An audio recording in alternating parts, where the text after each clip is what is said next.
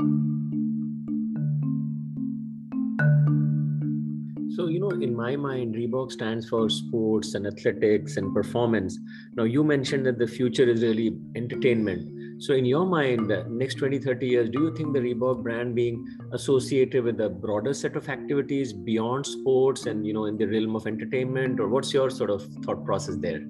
People still love brands because brands represent something that they feel they want to achieve. And this is what Reebok has to do.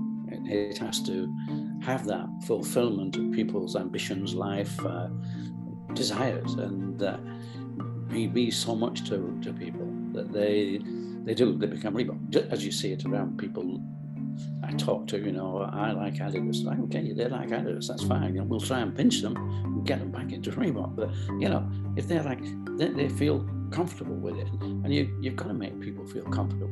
You've got to make people feel as though there's, this is what we're here for. And we love Reebok. So, yeah, Reebok could stand for anything. Hello. Good morning, Joe. How are you? Hi, Joe. I'm fine. It's lunchtime here. It's evening for you now. Is it 4? I think you're 4 hours in front of us. Is that right? We are about 5.5 hours. 5.5. Yeah. Welcome to the Star Mirage podcast, Joe. It's truly an honor to have you over, sir. Thank you so much for accepting the invite. Right. Oh, well, it's we like to talk to people, and especially people who would like to read my book. So that's great. Yes, absolutely great. Definitely. I also have on the call Pankaj Rai. He's the Chief Data Analytics Officer at ABG and leads the digital and analytics innovation across the businesses. And fun fact, Pankaj is also an athlete, a marathon runner. And like me and millions of other people, he's also a Reebok lover. So good.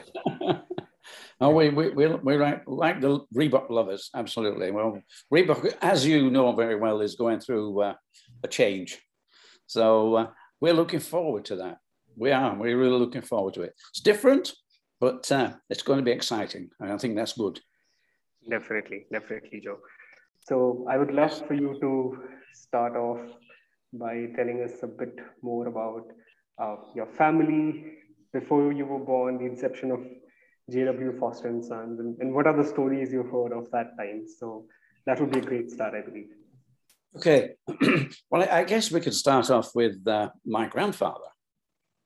My grandfather, born in 1880, quite a time ago now, and he made himself a pair of running shoes in 1895, and he was only 15 years old, which is quite incredible, really. And he put spikes in the bottom, and he's credited with either sort of being the inventor or certainly the pioneer of spike running shoes and training shoes, by the way. Later on, he got into training shoes. But he got his idea from his grandfather. His grandfather was a cobbler, used to repair shoes, and my grandfather used to visit him. But not only did he repair street shoes, he repaired cricket boots.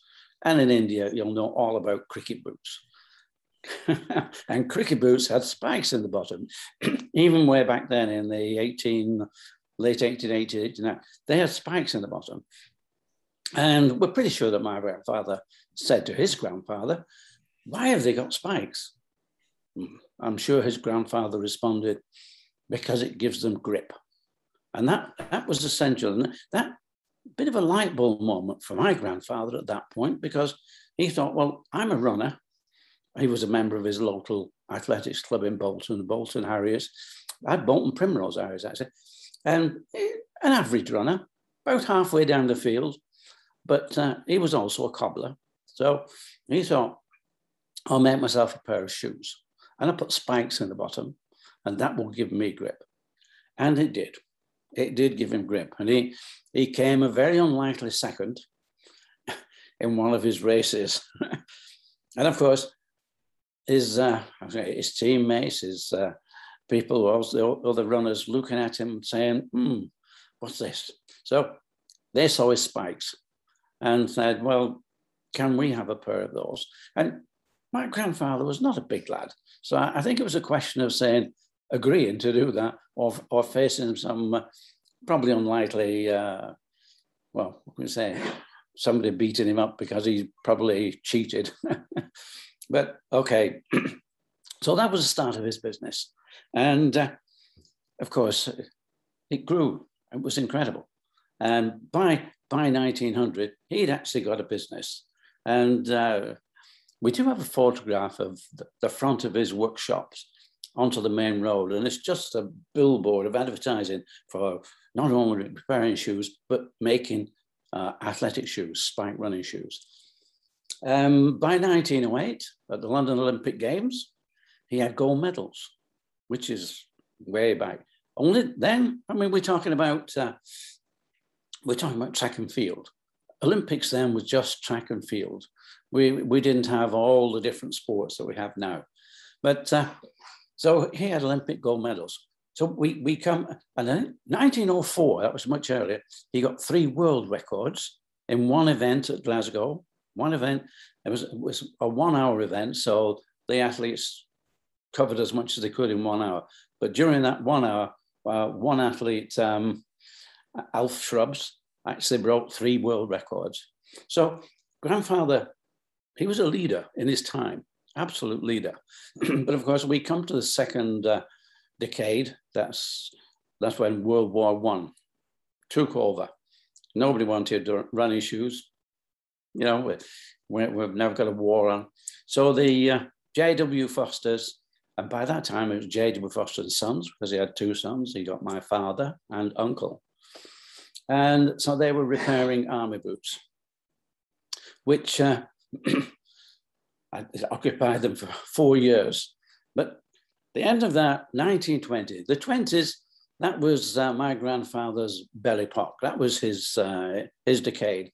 We do have a letterhead from the 1920s of J.W. Foster's. And on the bottom of the letterhead, it's that that he supplied all the athletes at the Antwerp Olympic Games in 1920. Well, that was a pretty big statement. We don't know whether he meant he supplied all the British athletes or all the athletes, but it does say all the athletes. But anyway, good achievement. And of course, during the 1920s, we have three athletes, Eric Liddell, Lloyd Burley, and Harold Abrahams. I don't know if you can remember the film Chariots of Fire. Chariots of Fire, yes. Those were the 3 athletes. Those 3 athletes were the athletes immortalized in that film.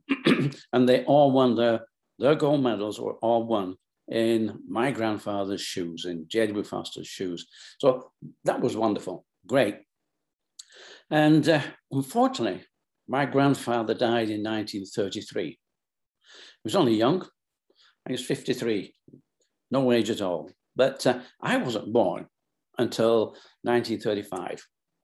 But I was born on his birthday, which my grandmother thought, well, that's a wonderful coincidence. He's brought his name with him. So whilst my grandfather was called Joe, Joseph William, I am called Joe. And my grandmother insisted. Certainly, my mother wasn't that thrilled at the idea of me being called Joe, but I'm afraid she was a bit frightened of grandmother. Grandma was a bit of a firebrand in her day, and so that was it. I'm called Joe. Of course, we're talking 1935. 4 years later, I'm still a child, we have World War II. So for 6 years, we have World War II, and I'm brought up in, there's no lights on in the streets. We're very near to Manchester, and Bolton, where we were born, is just slightly elevated from Manchester. So we could, out of our bedroom windows, we could see the effect of the bombs dropping on Manchester. You could see not so much the flames, but the glow of bombs being dropped. There was also one bomb that dropped very near to the factory in Bolton. It was a stray bomb, must have been it. And it blew in the factory window, right at the front. And I do remember going down with my father, and we actually found a piece of shrapnel from a bomb in the workshop. We found it, and for many years we kept that. But in 1945, the war is over. And although we had education, there was a little bit of education going on during the war, towards the end of the war, it became normal again. So we're back to education. Eventually I went to college, and I did engineering at college. But even though I did engineering, and I could have gone into what is now, I think it's the British Aerospace. I could have gone as that. It used to be called de Havilland, and they used to make Spitfires and they used to make propellers.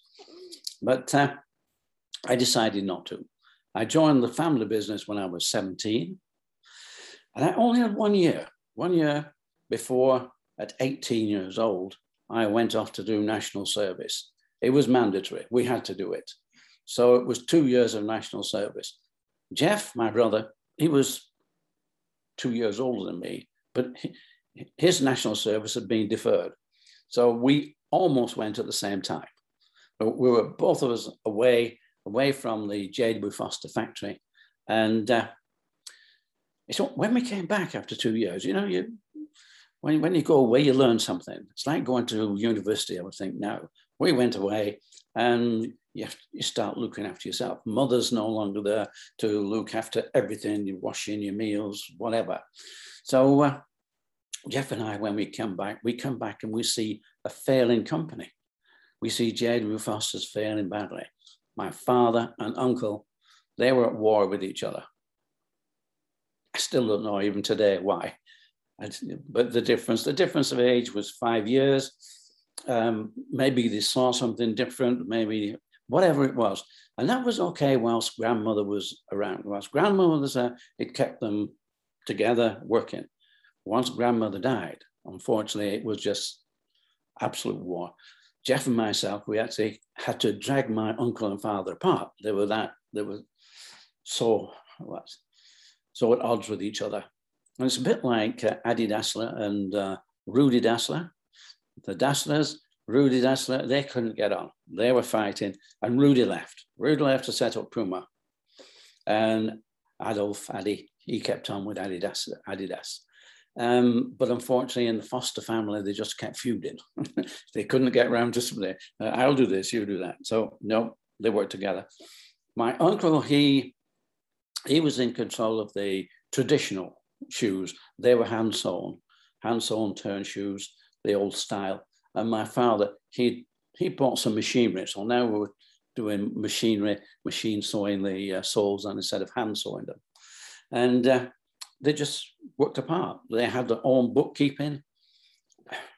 And Jeff and myself, we are coming back after doing 2 years and seeing the world. Jeff went to Germany. Jeff had seen Adidas and Puma and seen what was going on there. And we're coming back. And we're trying to get my father and uncle to work together. We realized they would never work together. So we tried to get my father to say, look, why don't we set up a separate company? And all my father could say, look, when I'm gone and your uncle's gone, this is your company. You can do what you like with it. Well, I am saying, look, Dad, we don't want you to go. You know, that's not the idea. But this factory will be gone. This company will be dead long before you are. And, you know, that's not good for us. But we couldn't make any headway. So Jeff and myself, we decided the best thing to do was we would leave the company. So it was 1958 eventually. And I remember going into the office to see my father. It was a Friday night, just finished work. And I said, Jeff and I are leaving. We can't work here any longer. We've decided we're going to set up on our own company. At that point, he actually picked up a letter opener and he stepped towards me and I'm, whoa, but he just gave it to me. And he said, stab me now. And I looked at it. This has nothing to do with that. We have to look after our lives. We have to take something forward. And with that, we left and we moved to the next town, about 6 miles away. And we'd actually rented an old brewery. It was a big old building, but it was for nothing, really. We paid no money to rent it. And it was no wonder because the top floor we couldn't use, mainly because the roof was very poor, and rain came in. And northwest of England, we have a lot of rain. And the rain came in. So that floor was full of buckets, tin cans, anything to catch the rain. The ground floor, I don't know if being a brewery it was necessary, but there were no windows. So it was difficult to have a factory when there's no windows at all. So we used the middle floor. And that floor, it was satisfactory, but not that safe. So the machinery we bought, and we bought a lot of second-hand machinery, had to go around the edges, just around the edges underneath the windows. And we left the middle of the floor free because we thought, get too near the middle and we might find ourselves in the basement after all. So that was our company. And we called it Mercury Sports Footwear. So we're there, that's the family, and we've just left. Now, is that the first bit that you wanted to learn about? Absolutely. So nice. And so thank you so much, Joe. In fact, I share a similar story. Me and my mother shared the same birthday. And fantastic. And I was actually born on the day Neil Armstrong stepped on the moon. So that's another trivia. Wow, that's clever. That was a year after you landed in the United States, I think. You landed in 68. I was born in 69. Oh, right. Yes, my first trip was 68. That's right. Yeah. You were born in 69. Wow. Yeah, 21st July. That was the giant leap of mankind. On the moon. I love it. So Joe, it's very hard to find folks like you who have seen close to 100 years of history of, so many generations.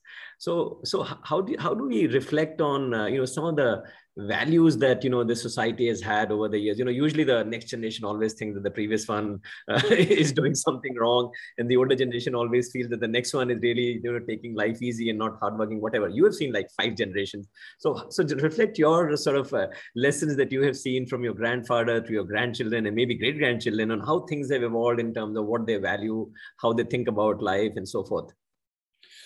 Well, as you know, in 1958, we had no computers. We had no mobile phones or cell phones, never mind smartphones. So we had none of that.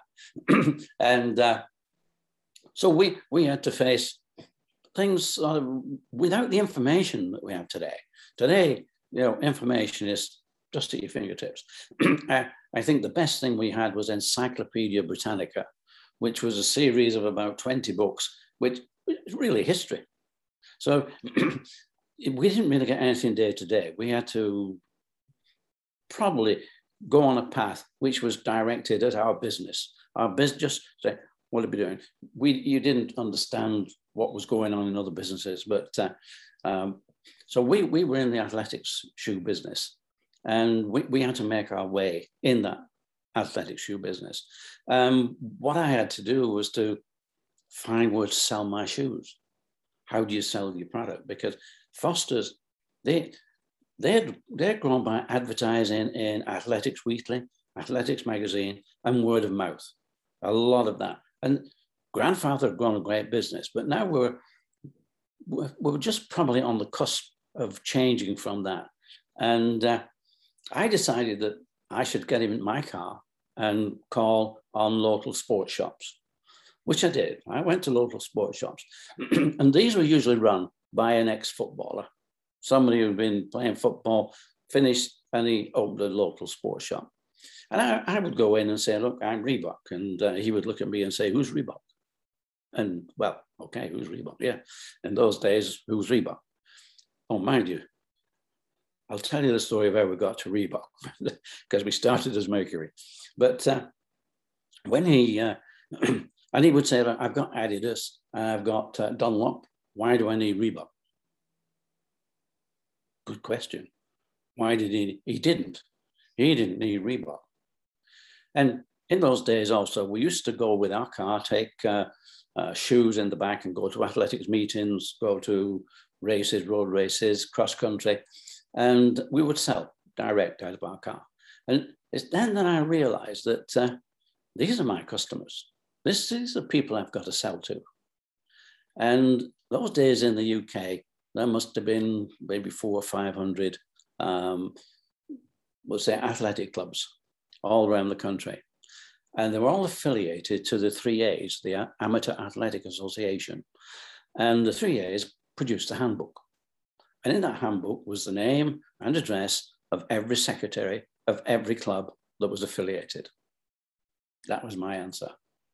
I sent a letter to all of those people. And I gave them 15% discount. And I said, if anybody in your club wants to become an agent, then they can do, and they can get a 15% discount. I had over 100 responses on that first letter that I sent, and I got 100 agents. And then I sent another letter later and got more agents. I think we ended up in the end with about 200 agents throughout the country, and they were getting 15%. But then the phone started ringing, and these sports shops that had said, why do I need Reebok? The sports shops are coming on and saying, I believe you're selling direct to the athletic clubs. Like if you stop selling direct to the athletic clubs, we'll stock your shoes. I thought for a short while, and I said, no. You will get the shoes at wholesale price, which is 50% discount. They're only getting 15%. And I think most sports stores would give 15% anyway to the athletic club. So I said no. And 90% of the retailers agreed, because I said, look, I will advertise you that you're our stockist, and we'll put people your way. So that's how we got into it. But the main challenges that we had in those early days, though, we were Mercury Sports Footwear. And our accountant said, you're doing okay, Joe. Good, but you need to register that name. And we were young. Well, I was 25, Jeff 27. And we said, why? I mean, had we used our own name, J.W. Foster, we could have done that without registration. But of course, our parents, our father and uncle, that was J.W. Foster, my grandfather's company. So I said, okay. I said, who do I go to see to register that? He pointed me in the direction of a patent agent in Manchester. So we asked him to do the registration, and he came back, said it's already registered. It's pre-registered. Somebody else has it, Lotus and Delta, which is part of British Shoe Corporation. They had it registered. And the agent said, they'll sell it to you for £1,000. Well, we just set up a factory for £250. The whole factory, all the second-hand machinery we'd set up for we didn't have £1,000. Not in those days. And this is only 18 months in our business. So I went along to see the patent agent. Nice day in May. His window was open. And he pointed through his window. He said, look, if you've got to bring me a new name, one like that. And he pointed to Kodak. And I said, why? What's with Kodak? He said, well, it's their name. They made it up. So that's their name. Nobody can question that or challenge it. Well, right. So he said, well, bring me 10 names. Well, you're naming a company. And we're saying, no, just a minute, 10 names. But, well, he said, whatever name you bring, we've got to put this to the register. And if the registrar said no or gives us a problem, we'll be going backwards and forwards for months. Bring me 10 names, we can put them all in, and we'll see what comes out. So I don't know if you've done this, but sitting around a table, thinking up names, and you think, this has got to be the name of our company. It's like, this is a big challenge. And we come up with names like Falcon Sports. Yeah, well, that's good. Cougar, how about Cougar Sports? Yeah, okay. But let me take you back to 1943. I am 8 years old. It's World War II, the middle of World War II. And just like COVID, we couldn't go anywhere. We couldn't all stay at home, but we had events at home, and I won a 60-yard race. And that 60-yard race, I went up to collect my prize. Yeah, what do I get? A dictionary.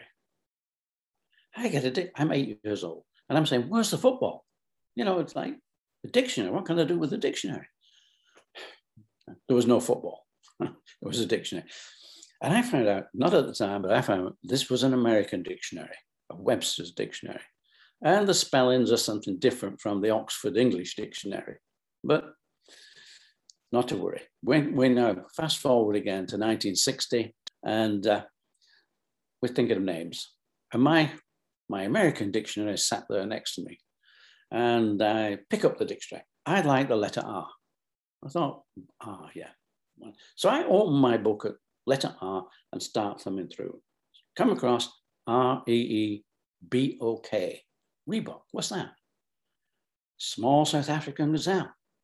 We're a running company, a gazelle. Fabulous. That was it. Top of the list. Back to the patent agent, and he said, okay, we'll try them all. And Reebok was the one that came out cleanest. A couple of little things. One was Rebo, and Rebo was a ladies' underwear company, and he said they won't wear it, not to wear. So we got Reebok. The registrar, though, said, we can only put you in Part B of the register. We said, Part B, why? He said, well, if somebody wants to make shoes, or say they're making shoes out of Reebok skin, you can't stop them. Right. We didn't think that would ever happen. We said, no, we'll go with Reebok.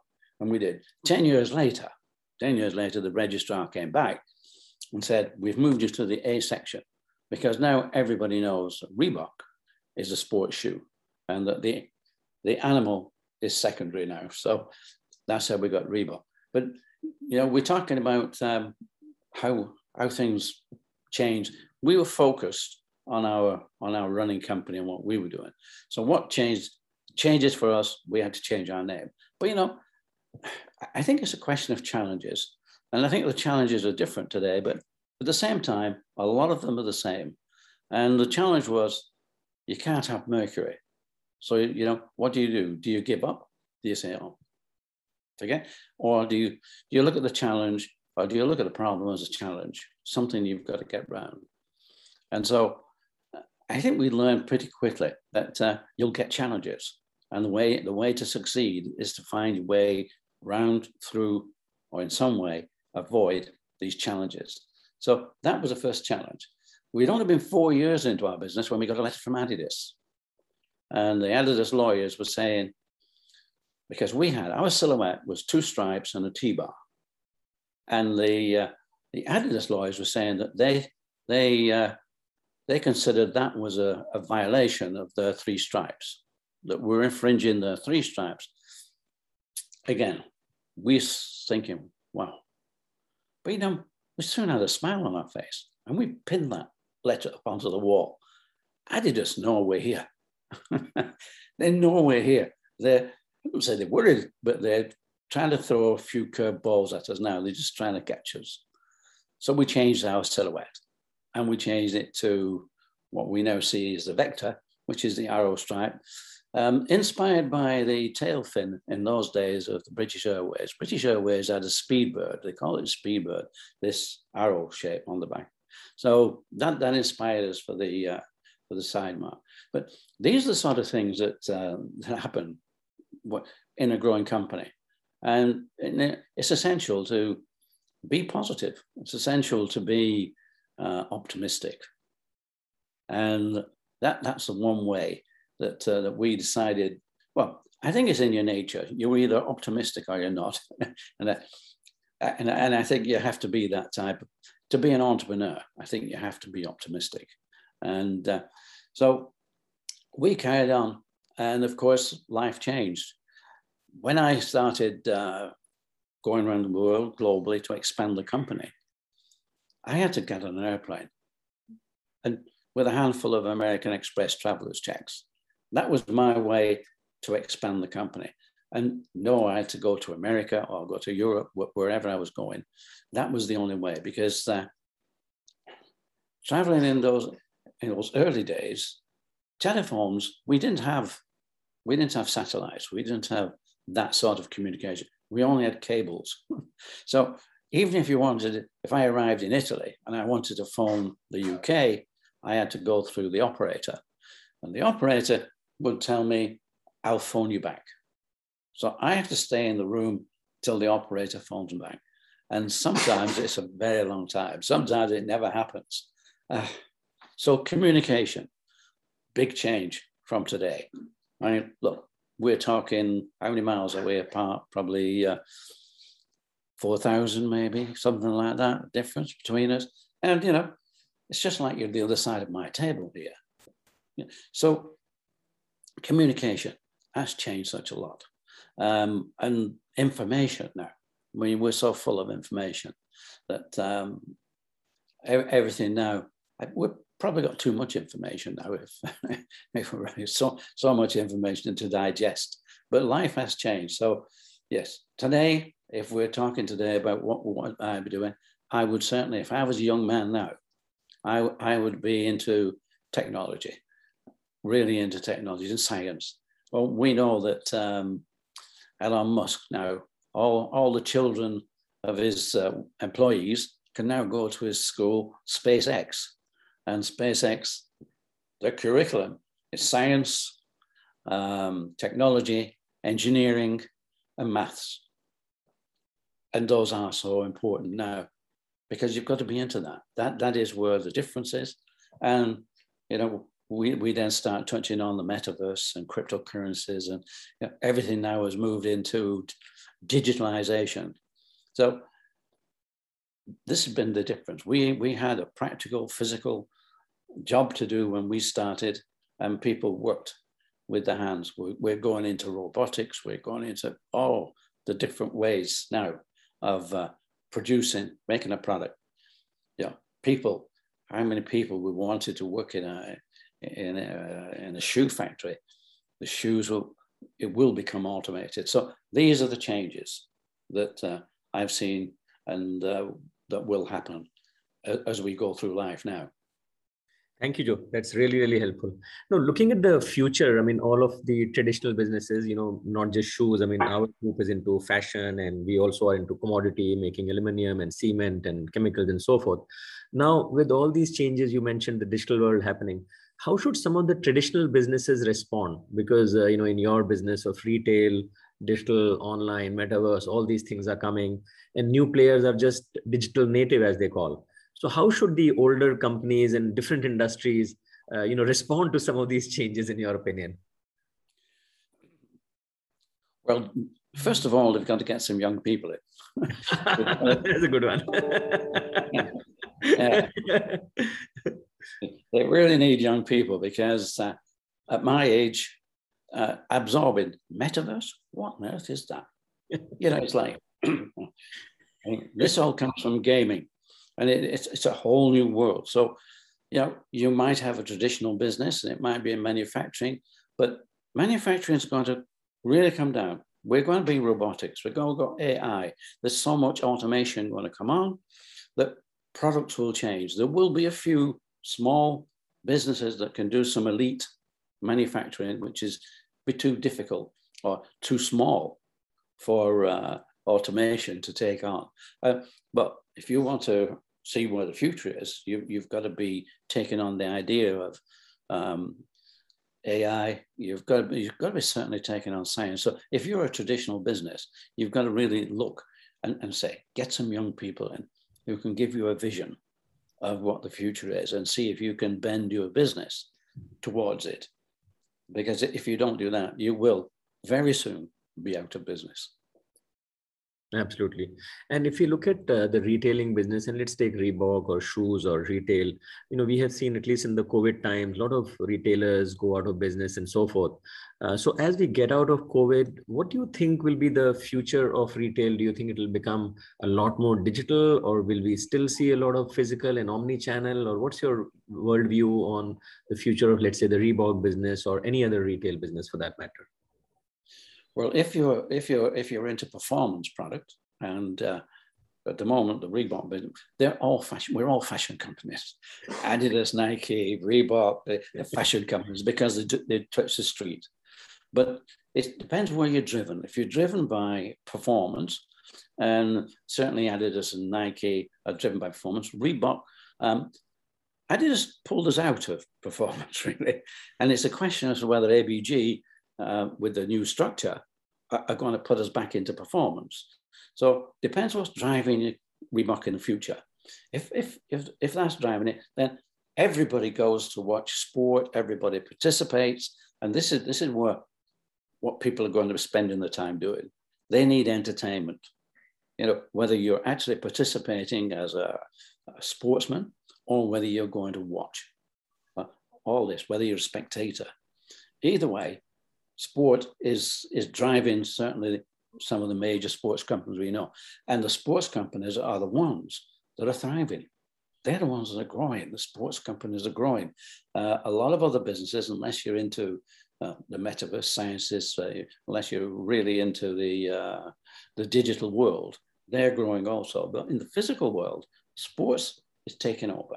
Everything now is being influenced by sport. Even your designer brands now are influenced by sport. And people want to be casual. You know, you have an open shirt. I used to go to work with a collar and tie. I used to have a tie on. And when I stopped working, I said to my wife, no more ties.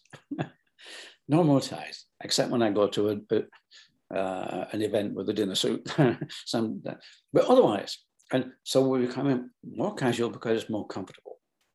And so I see that really the fashion or the sports-driven fashion stores, they're growing.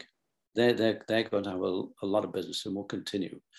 Because people, you know, it's all okay. You can look at your computer and say, I like that shoe, I love that shoe, but there's no entertainment in that. That's just a need. So going onto your screen more for need than for shopping. Shopping is still a pastime. Yeah. Okay. A lot of small companies which are not looking at today, they will find their business very difficult to continue.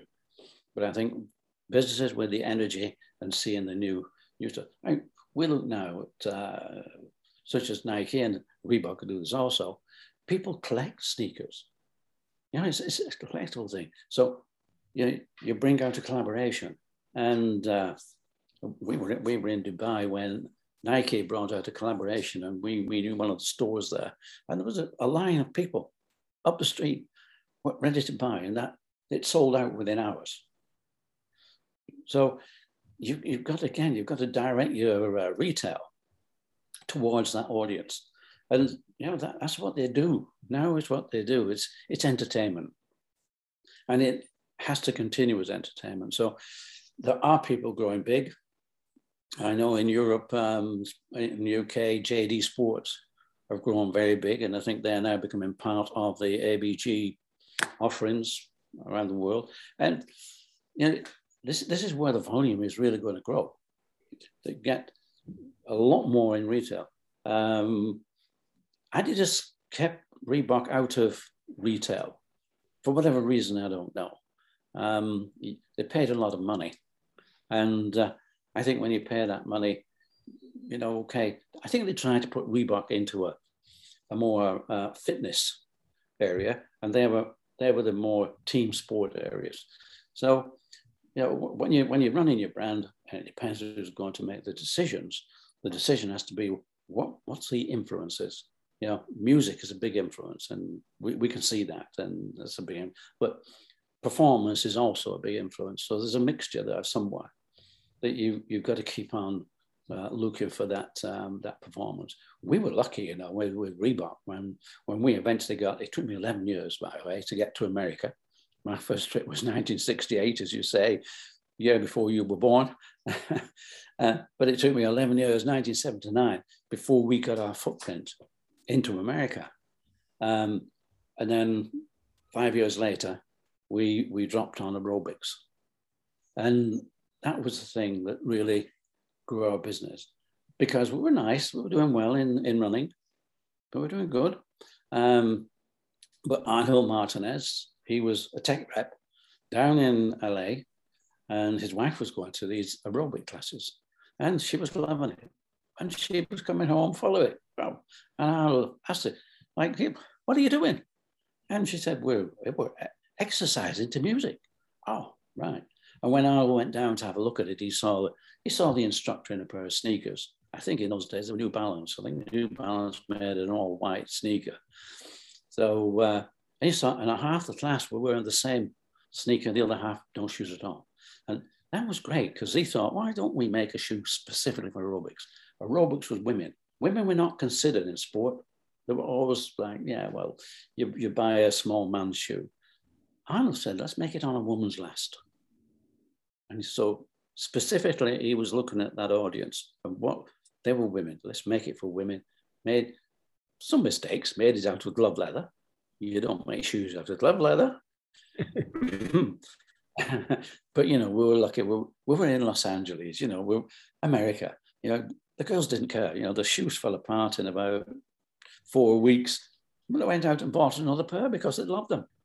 We got it right. Yeah, eventually we got the leather right. We got everything right there. And then Jane Fonda went out and bought a pair of shoes and used them in her videos.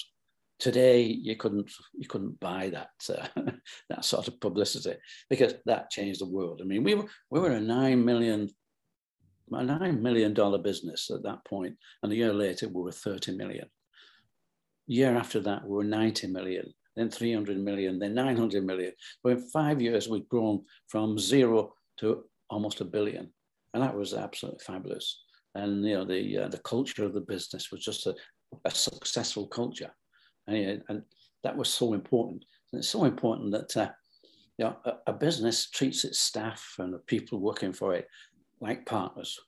They've got to be, otherwise they don't belong. You're just going there, arriving at 9 and leaving at 5. No, that's a job. I think if you want to be part and really go to work, it's not work. You go out there and you're enjoying life. You're part of a different family.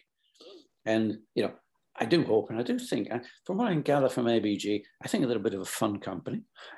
and you know, you have to have that. That's got to be at the center of the spirit of you. You've got to have fun.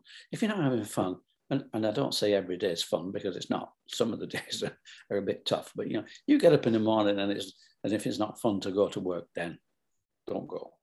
You know, you got to go somewhere else. You got to do something else because it's your life and you can spend 40 years doing that. And there's no point in spending 40 years going somewhere that you don't enjoy.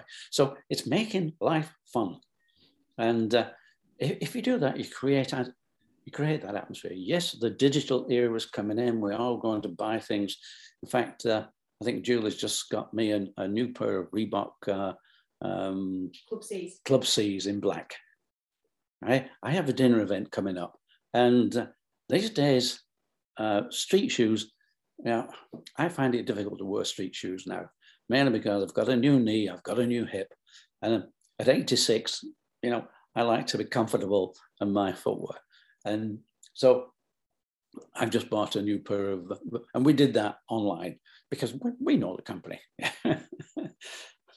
We know the company, yes, and it's good. But, you know, I see there's the retail is going to be there, but you've got to be conscious of why you're there.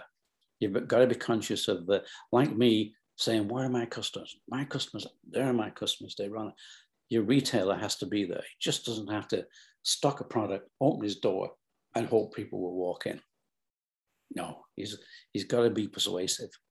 And for many, many years, before we could have digital, you could buy on your computer, the only way you could do it was to go to a store, and the stores were fairly disinterested. You know, they point you in the direction you wanted to go in. Sometimes some of the good ones would give you advice, but I guess the others, they will go out of business. And as you say, a number of retail, and we can see it, a number of retail have closed down. Some because they were in the wrong industry. Being in the travel industry wasn't very good for the last 2 years. You didn't really, nothing much you could do if you're in the travel industry except shut the door and go get a job. But you know, there's a lot of things, and you know, we can forecast, we can look at what might be happening in the next 50 years, and what you read is, yes, we shall all be doing nothing, and robots will be doing everything. But you know, we do know that certain twists come in life and whatever, and so it's being prepared for those little odd changes. That's the thing. But I love the idea now. Now that Reebok are out and away from Adidas, I love the idea that now the opportunity, and ABG are different from your standard sort of brand. They manage it in a different way. I hope it works. I think it's going to be very interesting. But it could be very exciting. And I can see, certainly I can see that there'll be a lot of growth because there's a concentration on retail. And I think that people want to put some fun behind the brand as well. So which way they go, I don't know. We're in fashion, no question. Whether it's going to be performance driven or driven by other influences in the music. But retail, I think, will stay, but it's got to be entertainment because that's what people want now, entertainment. And, you know, we've been around quite a lot. Julie and I, we spent 3 weeks in Bangkok, and we spent before that 5 weeks in Dubai. And the trend, I think, is to, when you open a store, is also to have a little cafe there or something. You know, we went into one place, they've got a cafe, they've got some sneakers, they've got some books. So it's more or less of an experience rather than just going in for a specific thing. It's giving a message. Come, you know, we're a community. So I think the community side of these things now is growing. So Joe, you know, our company also has the same acronym ABG. We are called the Aditya Birla Group. So we have actually licensed the Reebok brand for India from the other ABG. So that's the other trivia, just so that you know. So I'm not part of that business, but some of my colleagues are. So if you were to give some advice to my colleagues who have just now licensed the Reebok brand for the India market, what do you think they should focus on? What do you think they should build over the next 10, 20 years? They should buy my book. They should definitely buy my book. And they'll learn that a company has a heart. The brand has a heart. They shouldn't just treat it as a different name. No, they should want to know about the brand. They should want to know about everybody. And people should go with a smile on their face. They should be going, thinking that this is, you know, we're going to succeed. You know, that power of positive thinking is so important that people have got to, yeah, we got the brand. You know, Adidas, Nike, yesterday, Reebok. Now Reebok is going to really become number one. And yeah, putting that message to the staff, to the people. I've done quite a few. When we were in Dubai, we were with MENA, that's the Middle East, North Africa team. And they have 80 countries. Don't know what's going to happen with ABG, whether that stays on. But they opened up a meeting. We had just like this. It wasn't a podcast, but it was like open up, and we had questions and answers, and I was telling my story. And so we had 80 countries, and we do that. You know, I do that quite a lot because I do believe that, you know, if you don't believe in the company, nobody else will. You've got to, you know, believe that it's doing the best. This is it. And this is what we did. And this is the excitement we had. And it's creating the staff to have the excitement, to have that feel that, wow, you know, this is fantastic. We just got the best opportunity that's going in this world. Yeah, and that's creating that energy. And like I said, we're willing to travel anytime and pass on the message, you know, because it's so important. And just like the history, I think, is important. You can learn an awful lot, but certainly if you can feel it, you know, right from my grandfather, 125 years ago now, he made his first pair of spike running shoes. And from then, well, we became number one. In the late 1980s, we were bigger than Adidas, bigger than Nike. And we were the number one global sports brand. I think the only problem with that is that I found Paul Fireman, and Paul Fireman did a absolutely cracking job. Fantastic. But I think he ran out of steam, probably as I did. As I sort of said, look, we need younger people, we need people to drive this. And he didn't find the right person. Unfortunately, he couldn't find somebody like Herbert Heiner, who took Adidas from a very, very low position and has brought them up incredibly before he left. And you know, I think that's something that unfortunately Reebok didn't get. They didn't get the right person. I'm hoping now we've got the right team. And I'm looking at this and saying, well, no, they've got my backing anyway, and I'd like to pass on any message that is wanted. So, yeah, retail is healthy if if the retailer themselves are really tuned in. They have to be. So, in my mind, Reebok stands for sports and athletics and performance. Now, you mentioned that the future is really entertainment. So, in your mind, next 20, 30 years, do you think the Reebok brand being associated with a broader set of activities beyond sports and, in the realm of entertainment? Or what's your sort of thought process there? It has to be as broad as you can make it and as broad as you can see. I don't think you can limit your vision. I think your vision has to take in everything that you can see.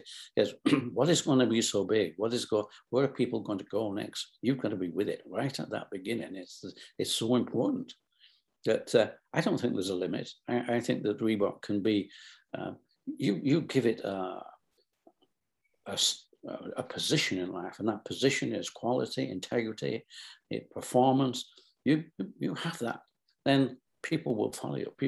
People still love brands because brands represent something that they feel they want to achieve, and this is what Reebok has to do.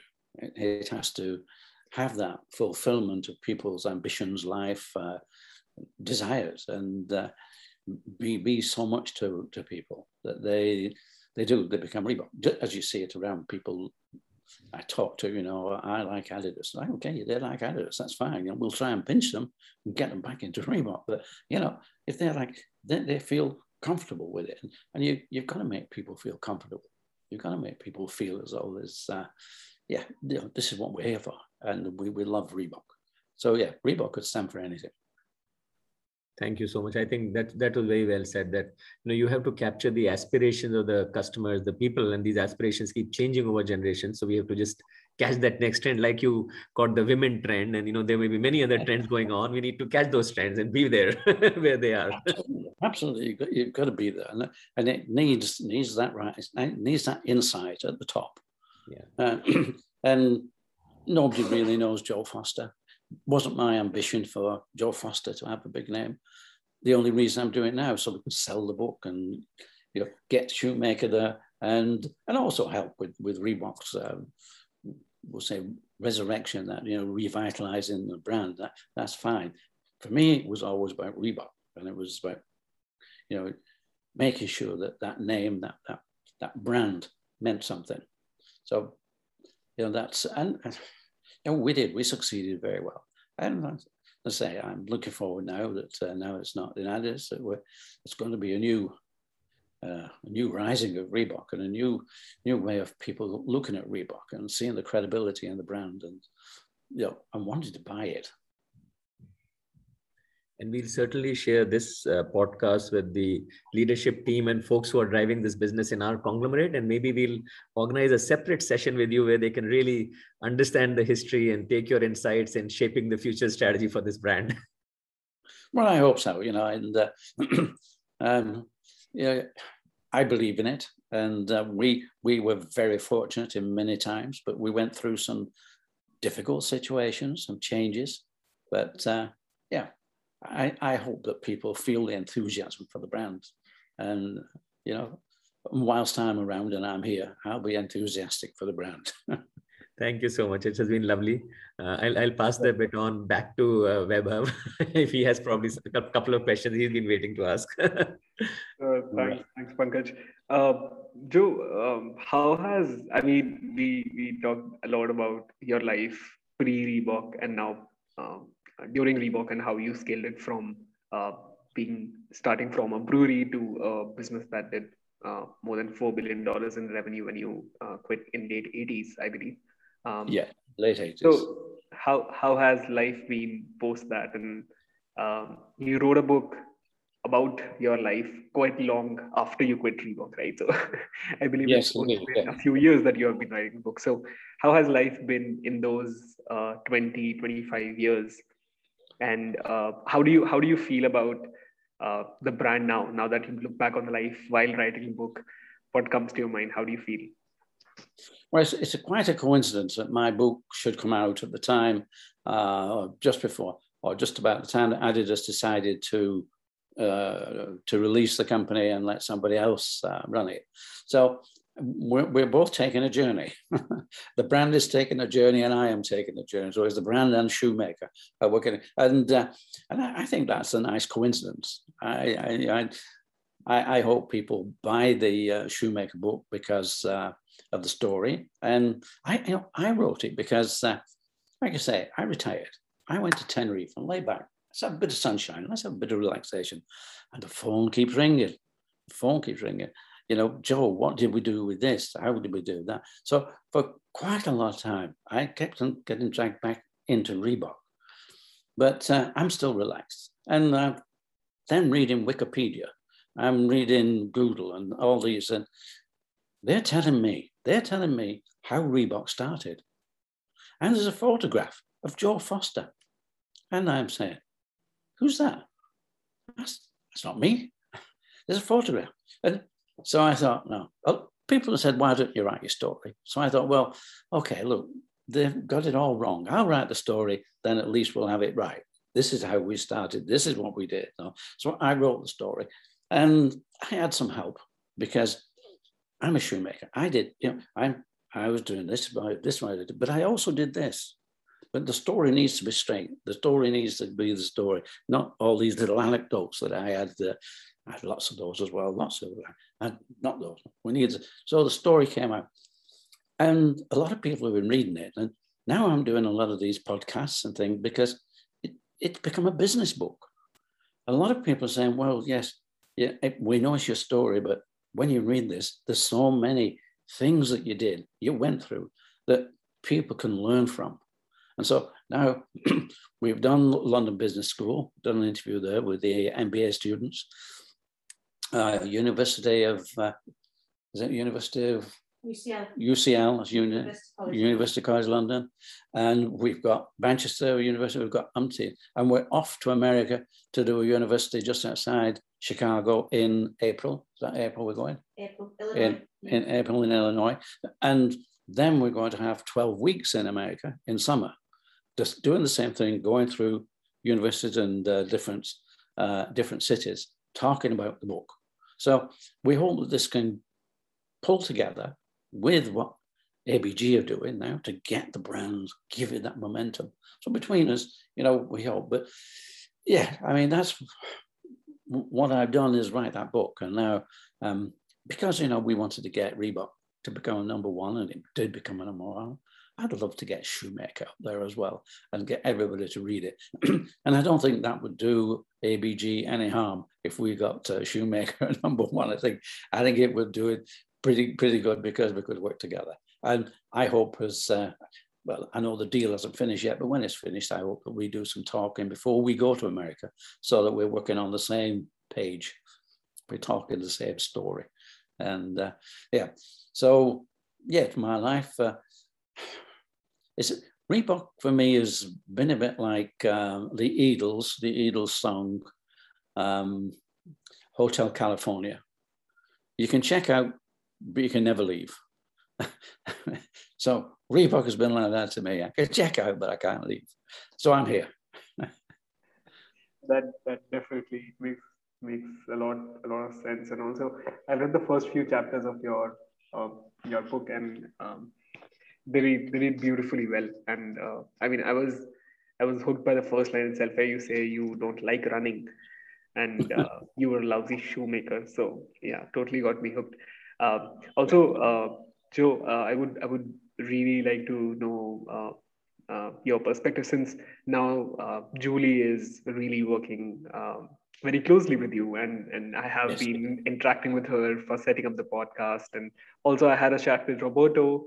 I believe you met him and Noor in Dubai, right? And Julie has definitely played a huge role in helping you write the book, and now with all your tours and everything. So I would also love to hear how she feels about Reebok, and she has been a part of your journey throughout, right? So tell us a bit more about that side of your life. With Julie? Yeah. Well, we never stop. Julie and I, up until COVID, we used to drive through Europe, and we used to meet up with all the old Reebok distributors, and they're all still friends. So, but we're all getting a bit older. I said, we're all getting a bit older. But so we've been doing that. We've been traveling a lot. We really never stopped. And we like to travel into America. We used to get into Boston to their headquarters there quite a lot. So that's what we've been doing. And Julie is now, she's more or less, I could say, pushing the book. She is doing all the work to get the book, to get people and to make these arrangements so that we can have podcasts, we can talk.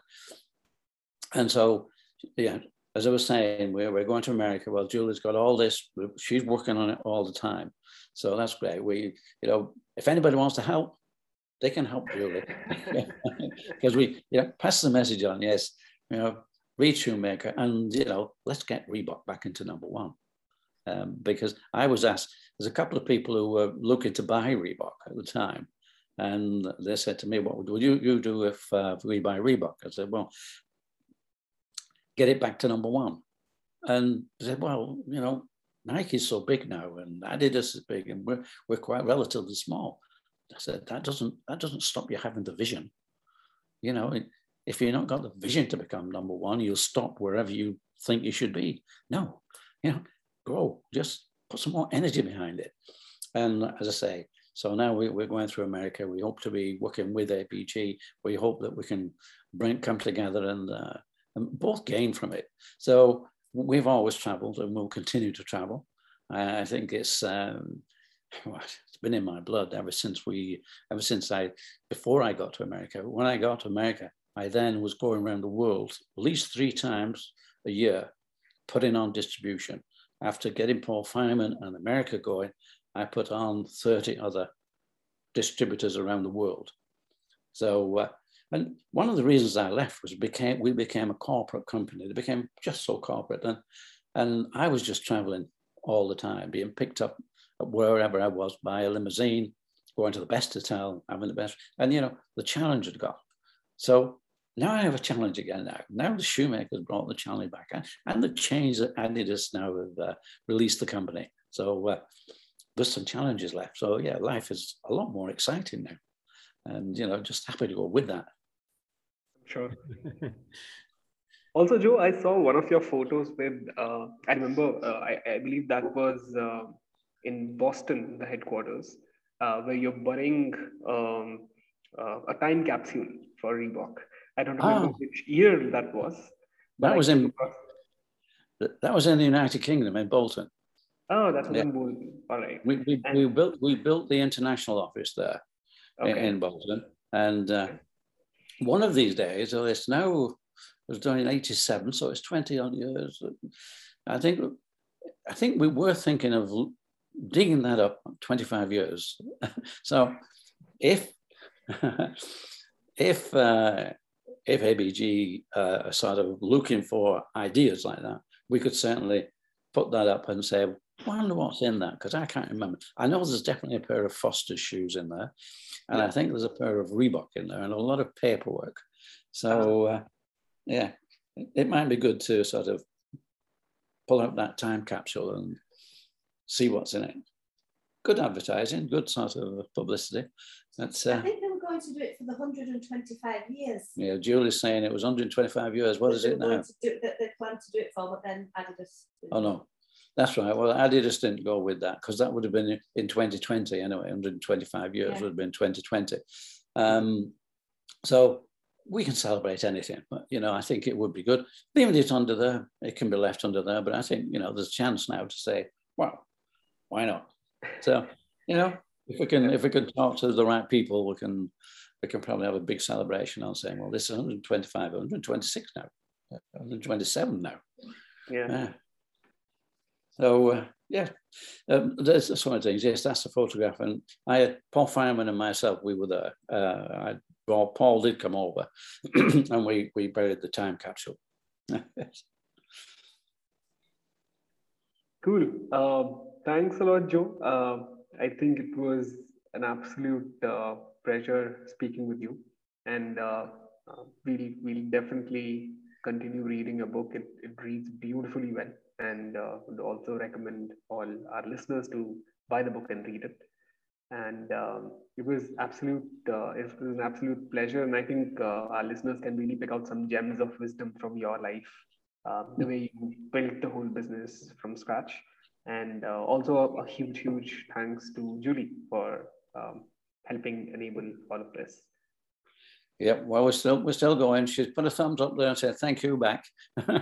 So she thanks you. Yeah, well, it's just been lovely. Lovely meeting you, and it's nice to get connected with where the brand is going now. You know, this is a new era for the brand, so it's nice to meet you guys, and look forward to everything that happens in this next 12 months, because it's going to explode. I know it is. Fantastic. Vaibhav and I also promise to be influencers, and we'll make this podcast and your book go viral through our networks. Fantastic.